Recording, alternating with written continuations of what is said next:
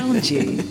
You're here. You're right in front of me in the flesh. It was a little bit weird because you posted a picture. You know, you didn't send me the photo to say, look, I found you, I can see. So you decided to put it on Twitter. So there's me. I was finishing up on the radio this evening. It is Tuesday. It's just about 11 p.m. on Tuesday. And I'm just sort of going through Twitter at the end and I see this picture. And it's you'd taken a picture from Chatrier, walking along behind the commentary boxes, over towards where we're filming live at RG. It's a bit creepy, really. No, now come on. Now, normally I would ask permission of anybody I took a picture of to put it on social media, but you were really far away, so I didn't feel like I needed to. You wrote my name in it. Oh, look at Gigi in this picture. You were also on the TV, so as in lots of other people could have seen you from a different angle. So it was not like you were doing anything private. So I did just whack it up. It was funny that on the Saturday, I knew you'd arrived because I saw some messages, and it said, was it Saturday or Sunday? I think maybe it was Sunday. And you said, no, it was Saturday. And we were rehearsing, and you said, I've arrived, I'm here, I'm in Paris, welcome, woo. And and the studio that Nick McCarville and I work on for Live at Roland Garros is top of this thing at the TV compound, and it's open air, so you can see across to Philippe Chatrier, the centre court where your boxes are. And you said, I'm here and I'm around, and where are you?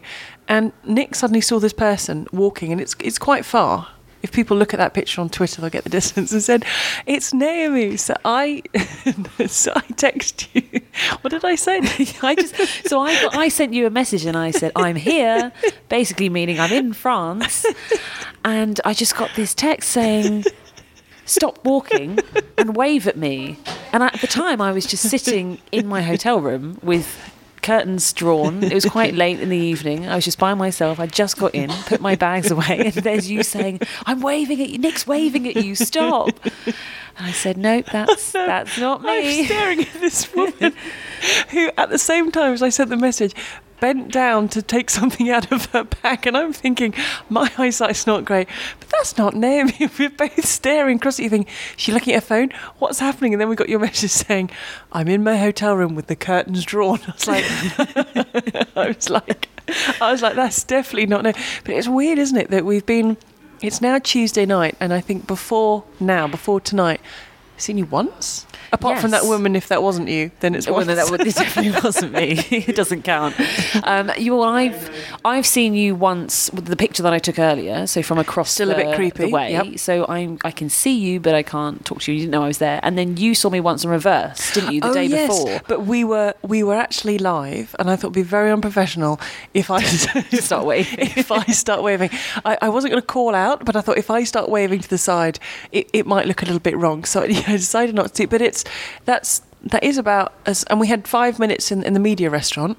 Yes. When we sort of passed each other, had a quick chat, and then you disappeared because you're here working with Five Live. Yes, I am. So a big part of your job are British players. When weirdly, because I'm working for the French Tennis Federation doing the radio and TV, so really it's Nadal, Halep, Thiem, sort of everyone else. The big guns. So the British players, they're not really a focus. If in one of our planning meetings, if I said, I think, I don't know, Johanna Conte should be top of the show, they'd look at me and say, like, I know you're from the UK, but I'm not sure about this. So our schedules are completely different because you ran off because someone was about to come on court. Kyle Edmund. Kyle was about to come on court. Yeah. So you ran off. And I was thinking, where are you? What's the hurry? What's happening? Yeah, no, we've covered all of the Brits. So it's been quite busy, actually. We've had a few in, and we've got 2 British number ones in Joe and Kyle, both through. Cam and Evo lost out today. So we've gone 2 out of 4, which is not bad, especially for the clay. French is never normally our strong suit, especially since we lost Andy. I mean, Kyle's normally pretty good on the clay, but he's coming in, he's not been playing great, but he managed to win that epic. And I don't know, were you watching the Kyle match where he'd been on for about 4 hours, right? And he was postponed due to light, 5-5 in the 5th set, playing against Jeremy Chardy. And it was great. It was a really great match, really dramatic. But there's nothing quite like it, is there, when the crowd have invested 4 hours of their time and that's it. They don't get to see who wins and loses. Oh, the supervisor.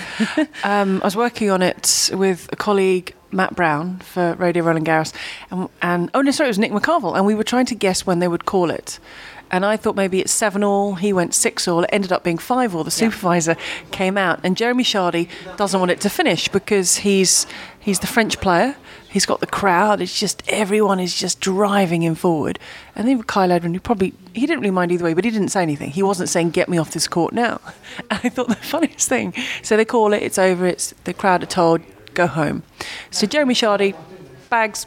Court gone, supervisor gone. Kyle Edmund just takes his time. As he's leaving, they're just booing him. And Kyle Edmund sort of lifts his arms up to say, "No, actually, it's nothing to do with me. This is." But I think the crowd just wanted to boo someone because they wanted to see the conclusion. And they weren't going to boo Jeremy. He was the only one left. He was the only one left on the court. They were like, "We're going to have a last-minute boo here." And so Kyle Edmund's like, "Well, hang on a second. I haven't actually done anything." And then it resumes today, and Jeremy Chardy's very flat, and Kyle Edmund is very pumped up. And 2 games later, Kyle Edmund's through. That was it, quick as you like. It's a bit bizarre, isn't it? But he did manage to come through, which was good. So as I say, 2 out of 4 is fairly successful. I mean, Evo was playing against Verdasco. We never expected him to win that. It's not Evo's best surface, and it's just a nightmare matchup for him in so many ways. Nightmare because it's on the clay. Nightmare because Verdasco's a lefty with a heavy forehand that goes up high to Evo's single-handed backhand. And a nightmare because Verdasco's been playing really well.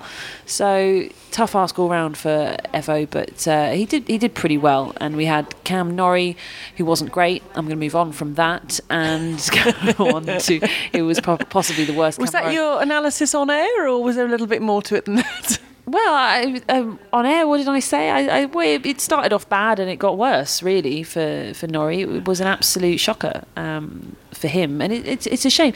And actually, it did give me the opportunity, though, to talk, because I was on with various different people through the match, and it did give me an opportunity to explain something I've talked about on the pod before.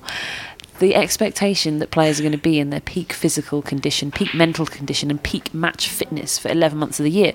Normally, if you've got 2 out of the 3 of those going, you're looking pretty good. And if it drops down to 1, you're feeling a little bit wobbly. And if you've got none of them, you're stuffed. So you're not going to win. Well, you might. You never know.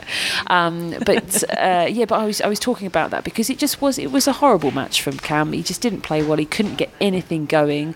Flat didn't really cover it. It was not great. And look, he said that after the match as well. It's not a surprise to him. He's not going to ever get wind of this and think, "Hang on a minute." I think he's going to say, "Yeah, it wasn't great, and let's move on to the next one, please."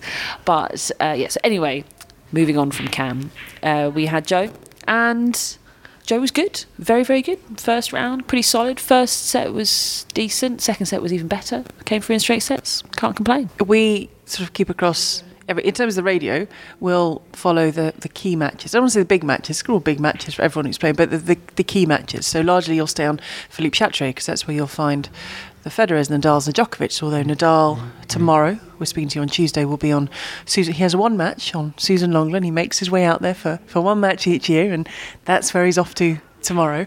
But I thought with Nadal and Djokovic, their first round matches, it felt like it was a bit of one-upmanship. So Nadal sort of demolishes 3 sets, gets it done. It's never going to be super quick with Nadal, largely not going to be super quick. So all the other bits and pieces that has to go on. And he actually said early stages of that match, the chair umpire, "I'm feeling rushed." And I think it was Damien Dumaswan. He said, "Sorry?" And it's almost like it was because the chair umpire, it's their discretion to hit the shot clock, the serve clock, and off we go. And he just looked and went, "Feeling a little bit rushed." And Damien Dumaswan looked down and said, "Sorry?" He said, "I just feel there's a lot going on, and I feel that just maybe a little bit excitable with the button. Maybe we slow that down." Damien Dumaswan went, "Right, okay." And he said, "But they're pretty short points, so the only reason I might delay it is if you're having lung-busting 50-shot rallies, and I give you a couple of extra seconds." He said, "They're quite quick points." He was just the wind. But I want some more. Just feel a little bit rushed. But then Djokovic came out with game face on, and he lost 2 more games than Nadal, but he did a lot quicker. So he went in and said, "You may have done it X, Y, and Z, but look at me. I shaved off half an hour of your court time." So those 2, game face very much on. Cruise control on the new court, Philippe Chatrier.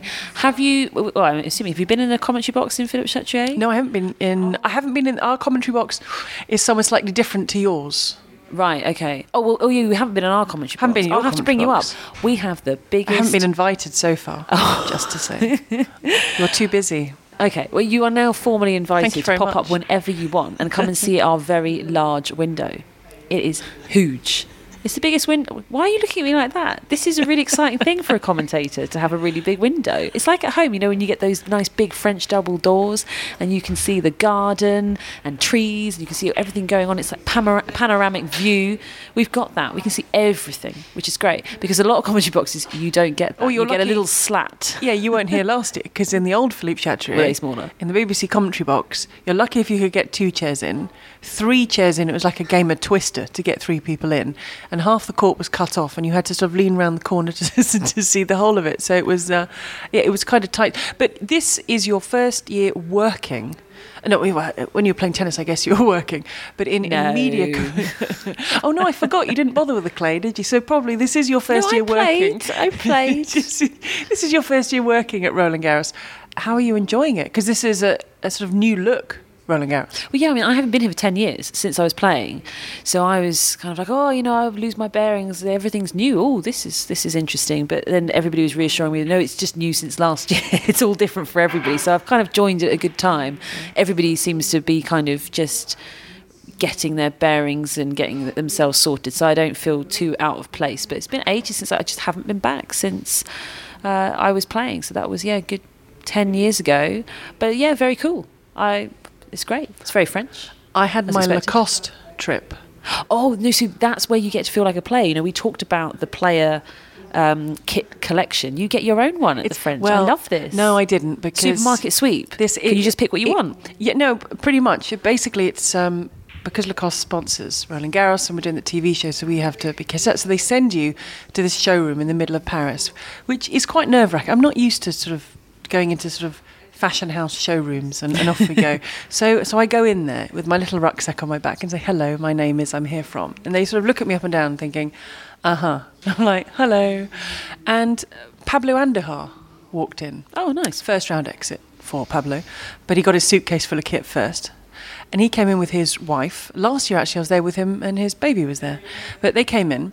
So the woman ushers him into the lift, who's a very important person, and sort of looks at me and says, I guess you should get in too. And I thought, coming in. So I get into the showroom and I'm sort of left and I'm looking around thinking, I just don't really know where to start. But we were given a certain number of pieces that we could choose. Anything, dresses or tops or skirts or however you want to sort of put it. But it's quite daunting because someone walks around with you with a pad and a pencil. And you have to sort of say which ones you like. And they write down a list. They bring out this big bag of stuff and you try it all on. Then you maybe go for another round and you try it all again. So it is fun. It's a little bit daunting because I'm not used to that. Not used to someone saying go in and choose what you like. But it was, and normally I go with Nick McCarver, we go on the same day, but we went separately. So I had no one to really say, does this look okay? Is this awful? Is this fine? Does this that's work? why you've ended up in that jumper. If I'd have been there, I would have told you. It looks hideous. Did you get me anything? No. What? Because you've had so many years of like suitcases and bags full of stuff. It wasn't so many years. I didn't play for that long. I've started to get sussed out. It's quite funny when I first got into media, because I had a couple of big matches and the kind of memorable matches on centre court, and I played against Hingis and played well. I managed to play well, have some opportunities. And because I was quite young at the time, so there was quite a lot of talk. People think I played for ages. I didn't play for very long. So how long did you play They for? think, well, how many Roland Garroses did you play? And I'm like, oh, a couple. And they're like, why only a couple? I said, well, I only played for 5 years. And he didn't really bother on clay. Didn't really like the clay. clay. Didn't like clay. So, yeah, I only played for 5 years. And then they kind of look at me and they say, well, when did you stop? And I said, well, I was 21. And I was like, yeah, it's like 9 years ago now. It's been quite a while, but now I'm starting to get found out because I felt like my way into media have been like, yeah, no, I've been on the tour for ages. It's been years. Oh yeah, I'm like a veteran of the tour, and then I come and I have the advantage of having a very old-looking face because I have excessive wrinkles on my face. I've always looked at least 10 years older than I am, so everybody just assumed I was in my mid-30s when I was in my mid-20s. They're like, oh yeah, of course, Naomi, she played on the tour for a long time. And people who don't know what you look like are now Googling, expecting to find pictures of sort of wrinkled, shriveled up prunes. You're not that wrinkled. I can't believe I'm saying that. You're not.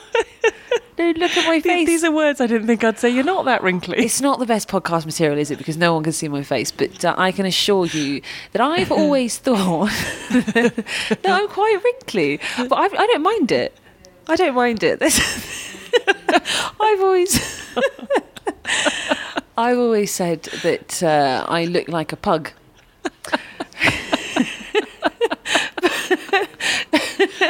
But Ben has always said that I look like a ball bag.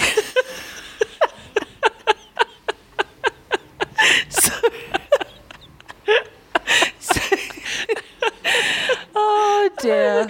Can I just say at this point that no alcohol has been consumed in the making of this podcast? No, just some sushi. Maybe we should turn to tennis. Should we turn to tennis? Well, we just said... Hang on, let me just wipe away a tear. I've just got... What was I talking about before that? He was a ball bag. Well, you know, we just both accept that I have a very wrinkly face. Can't look at you.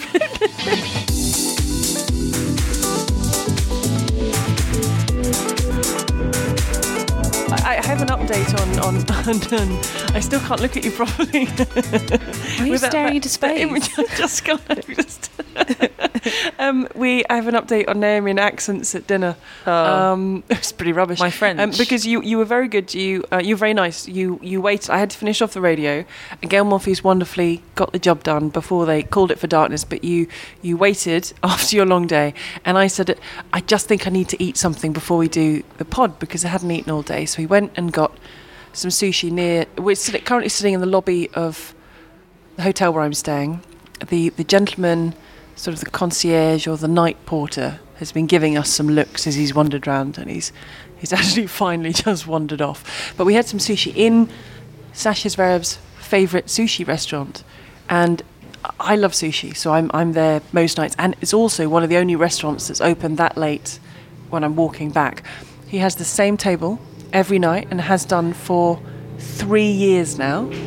And tonight he was there with Marcelo Mello after his 5-set win today. But that is where you will find him every evening, having his food. So I'm very grateful that you waited so I could have a little bit of food. Only thing about the French Open, which is going to change probably from next year, well, it will do because the roof will be added, is there are no night sessions here. Yeah. So it finishes late. So this evening it was 9:31 that Gail Morpheus finished. And the night before, the Shardy Edmund match was called at 9:21. So it's pretty late and darkness is ascending. But in the scheme of things, when you think of US Open, the night sessions, I think the latest one I finished there was around 2. Australia this year, it was 2 something when Johanna Konta finished her match in bed about 4:30. It's actually not too bad at Roland Garros.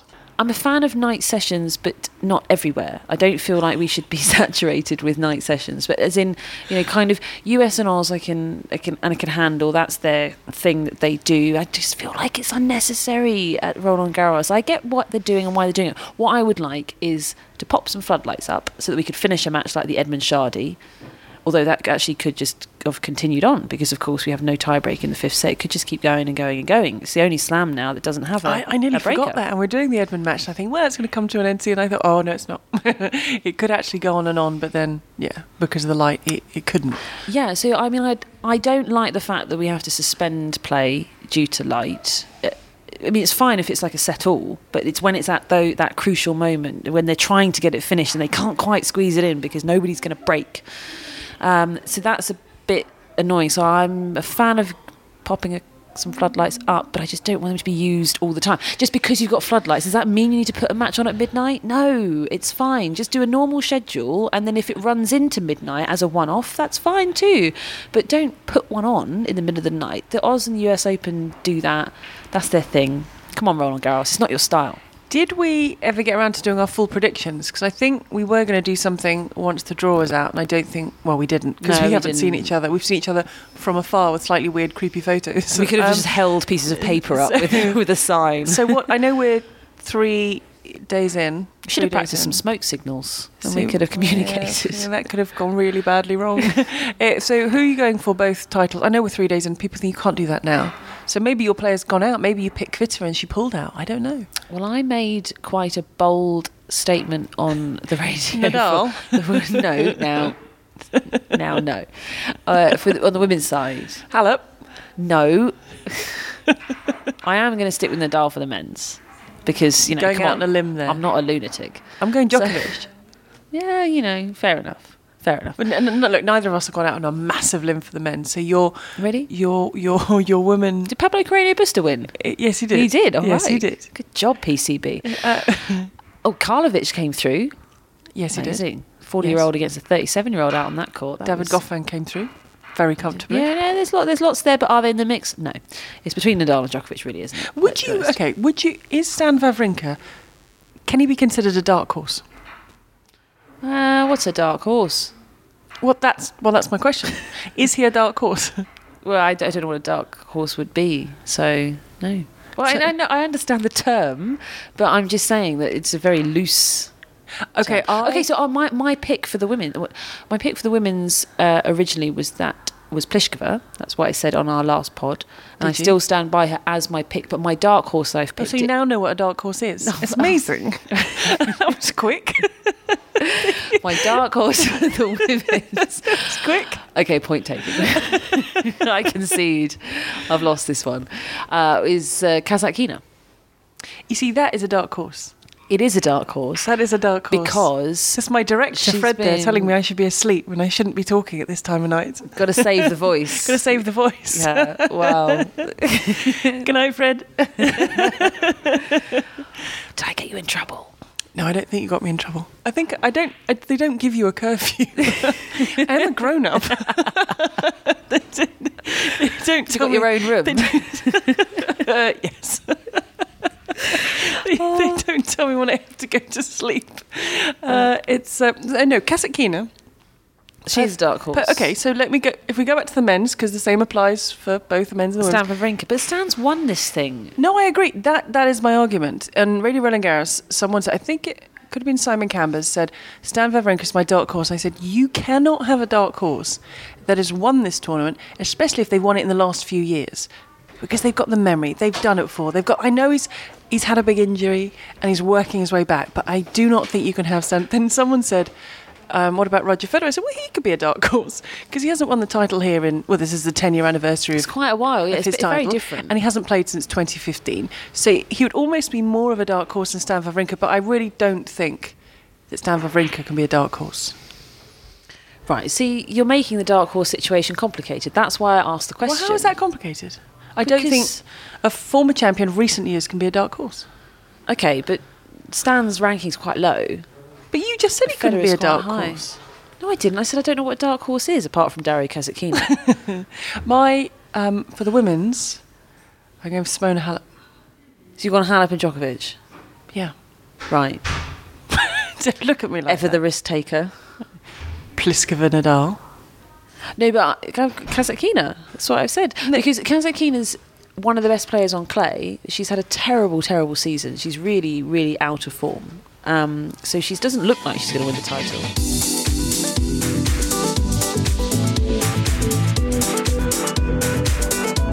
Do you like the skeletons? Oh man, the kits. Oof. Do you know what's been difficult is that, you know, we have to describe the kits, particularly working on radio. It's good to give people a sense and a bit of a colour and, so that they get the vibe. But it's been tough to describe, isn't it? It's been really, it's quite, I don't know, that kit that they've been wearing. So we've got, the night kit is what? Skeletons, is it bees and flowers? Trees. So skeletons dancing and playing tennis among trees. Yeah, but there's no colour. It sounds like there's colour because it's flowers, but it's all kind of black and white. It's like black moonlight. And white and a bit of grey. Yeah, skeletons, you don't think of skeletons in bright sunshine, do you? No, it's the clashing that I can't stand. It's these patterned prints which are kind of okay as standalone pieces, but when they're doing it like the top as the flower clashing and then bees on the bottom, it's too much for me. Well, someone described it perfectly because, as you say, you can have the skeletons on the top and the bees on the bottom, and some said it looks a little bit like pyjamas. Oh, it really does, yeah. And then someone said, would you wear pyjamas like this? I said, no, I don't think I'd want to go to bed with some skeletons on my pyjamas, which I think that's a fair enough comment. I said, maybe if I was going out to an edgy club, and Courtney Nguyen, who's with me, said, you going to an edgy club, it's okay, that wouldn't happen, so I'm not going to wear skeletons. And then I said to her very innocently, just as I think the next commentary shift were coming in, so they hadn't heard any of this. And I said to Courtney, do you like to go to bed with skeletons? Just as, I can't remember who it was, walked in and just looked at us. And Courtney said, I have no answer to this. Because just picked up the back end of the conversation. But the thing is, it's got everyone talking. So it's a win. It's a win for the brand. Because but are they going to sell many of these outfits? I wonder. I was talking to Daniela Hantakova about this, who's working with us on Live at Roland Garros, about that very fact, about how many ordinary people, so say I'm an ordinary person, am I going to go in and buy that kit? No. But maybe you'll buy something else from that brand, maybe Adidas or shoes or Nike. Do you know what I mean? You might draw you towards a label, but are ordinary people going to go in and deck themselves out for... I mean, Venus Williams is wearing a gold leopard print skirt with highlighter yellow spots on the skirt. Now, it looks like something sort of like you might wear to an 80s party. Yeah. But who's going to go in and say, oh, I love that sort of gold skirt with yellow dots on it? Yeah, but I feel like Venus isn't really trying to sell her outfit. I just think she's wearing what she wants to wear. She has a clothing brand. No, I know if that. If anyone's going to sell her, she's going to want to sell her own clothing brand. Yeah, and then Serena, her warm-up top, I thought it was a poncho with sleeves. Kimono. I think it's more... Is that a kimono? No, but it's more... Because a poncho sort of hangs. This was too... It's like a kimono because it was very thin and it was flappy.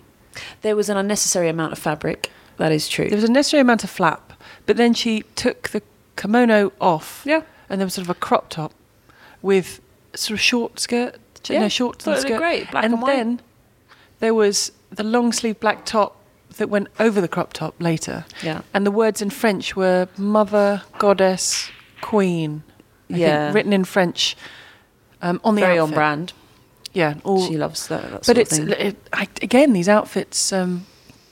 Why is it always the French? Remember the zebra? Oh, remember the zebras? Didn't like the zebras. It's always the French that they go kind of crazy for. It is, isn't it? No, I didn't like this.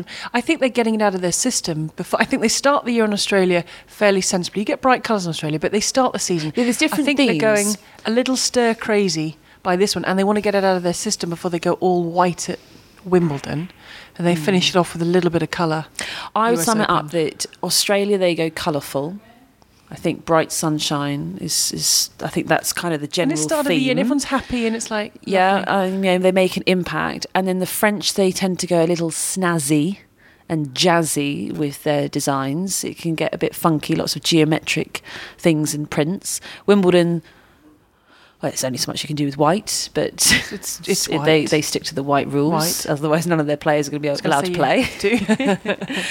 And US Open, well, they really focus on the night session kits for the US Open, and they're normally black or dark. They go darker for the night session and then lighter for the day session. So they kind of have two themes there. So they do tend to stick to a general sort of thing. 2 quick fire questions. Which is the toughest major to win? Well, it depends who you are, right? No, just if you have to give an answer. For anyone. Stop sitting on the fence and all these things. I'm not sitting on the fence. I'm asking for more clarification for your generic questions. That is the question. Which is the toughest major to win? You have to give an answer. Roland Garros. Which is the most stylish major? Ooh. I can't ask you any questions. I'm not allowed to ask you questions. You're the interviewer, obviously. Can't fire anything back at you. Which is the most stylish... What question would you ask me to follow up that then? No, you're just... I know exactly what you're angling for. You want me to just answer Roland Garros for all of these questions and say, Roland Garros is the best slam. It's the hardest. It's the most stylish. No, we've been having these debates on the TV show that we've run some Twitter polls and Instagram polls. And it happens to be Roland Garros TV show, and the answer happens to be Roland Garros every time. What a shock. You ask the same questions at Wimbledon, you'll get very different answers. It was interesting because there were a few people that came back with US Open, including Conchita Martinez. For stylish? For toughest. Oh, hardest. Right. So Daniela Hantakova said the French. Yeah. Nick McCarville I was working with said US Open. I was going to go Wimbledon, but I decided to stay neutral in this debate.